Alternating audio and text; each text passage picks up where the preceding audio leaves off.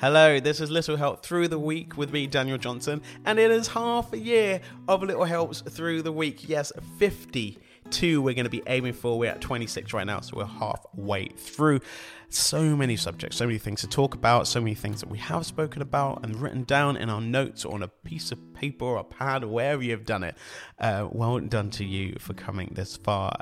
This is a great one because it's about reflecting. So you might have missed some. Sometimes you're away on holiday and you didn't have time to catch up, or you just...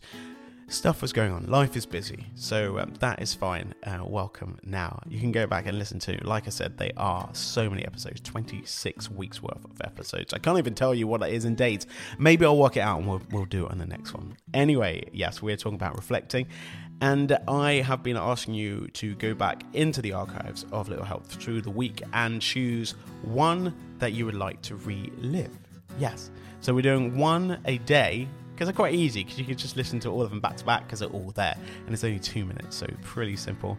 The first one I had was cooking. Second I had was getting up earlier, and the next one for today's Wednesdays I'm reliving is yes. That's week number 17. That is just saying yes to more things in life that you normally say no to. So opportunities and going out, or, you know, someone says, can you empty the bin? You just say yes. Can you go and walk the dog? You just say yes. You know, can you make me a cup of tea? Just say yes.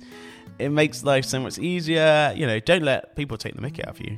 You know, sometimes you might have to say no, but it is good to say yes and just put yourself in situations. I think I spoke about that I went and played badminton with some friends, and don't really play badminton, never have played badminton really, and didn't feel like I would be very good, and I wasn't, but I said yes, and that was great because I got to hang out with friends, which is awesome. So anyway, we're going to be choosing another one tomorrow.